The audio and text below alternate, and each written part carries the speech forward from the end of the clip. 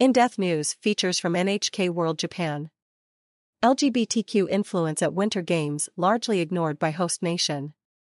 A record number of openly LGBTQ athletes at the Winter Olympics in Beijing inspired many people around the world. But in host nation China, their presence was barely noted, if at all. China does not recognize same-sex marriage, and according to activists, the LGBTQ community is discriminated against and excluded. The 36 openly LGBTQ athletes who took part in the Beijing Games were given hardly a mention. That figure is more than double the number of LGBTQ competitors at the Pyeongchang Winter Games in 2018 and 5 times the number at the Sochi Winter Games in 2014, according to Outsports, a website that covers LGBTQ representation in sports. American athlete Timothy LeDuc made history in Beijing as the first openly non-binary Winter Olympian. The figure skater spoke about challenging gender stereotypes and building understanding. Gender is so expansive. Gender is not binary. There are people that land in the binary and people that don't, says LeDuc. I hope that me being open and authentic helps to move that conversation forward and helps people understand more that people can exist and be amazing athletes and still exist outside of the binary. Little social impact in China. But stories like LeDuc's did not reach anyone in China, where LGBTQ content is largely restricted. Chinese media don't report on LGBTQ athletes, so there's no big impact for awareness and understanding, says Sun Wenlin, a gay rights activist in mainland China. Sun has tried to promote gay marriage legislation in China.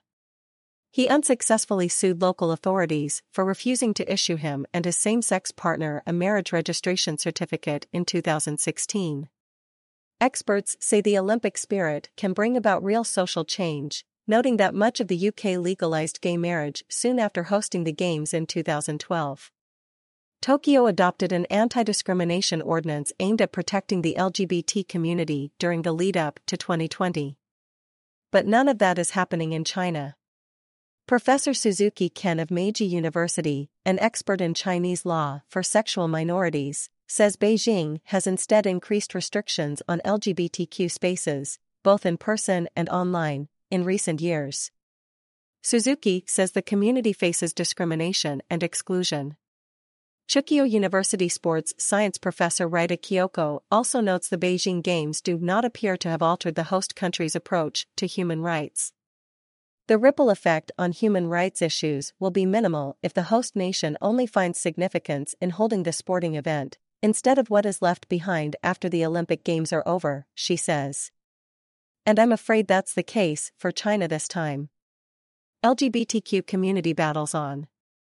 Although the country decriminalized homosexuality in 1997 and removed it from an official list of psychiatric disorders in 2001, many people still prefer not to come out to their families because of the social stigma. Sun, the 33-year-old activist who wants his marriage recognized, came out to his family at the age of 14. He says social progress is slow on LGBTQ issues because education and media coverage, 2 factors that could change people's attitudes, are restricted by the government. I have lobbied lawmakers at the National People's Congress, participated in a number of seminars, urged people to submit opinions on the civil code and done other things I can think of, but we haven't been successful, he says. Sun vows he won't stop fighting until people like him have the same rights as the mainstream and can live as exactly who they are. No matter how many restrictions have been put in place, there have always been people in the country who raise their voices and continue to advocate. That includes me. I'm working hard to get many Chinese people to understand our community, Sun says. If you stop making efforts, we can achieve nothing. We can only make it happen if we keep on with our efforts. Yamamoto Saori. NHK World Correspondent.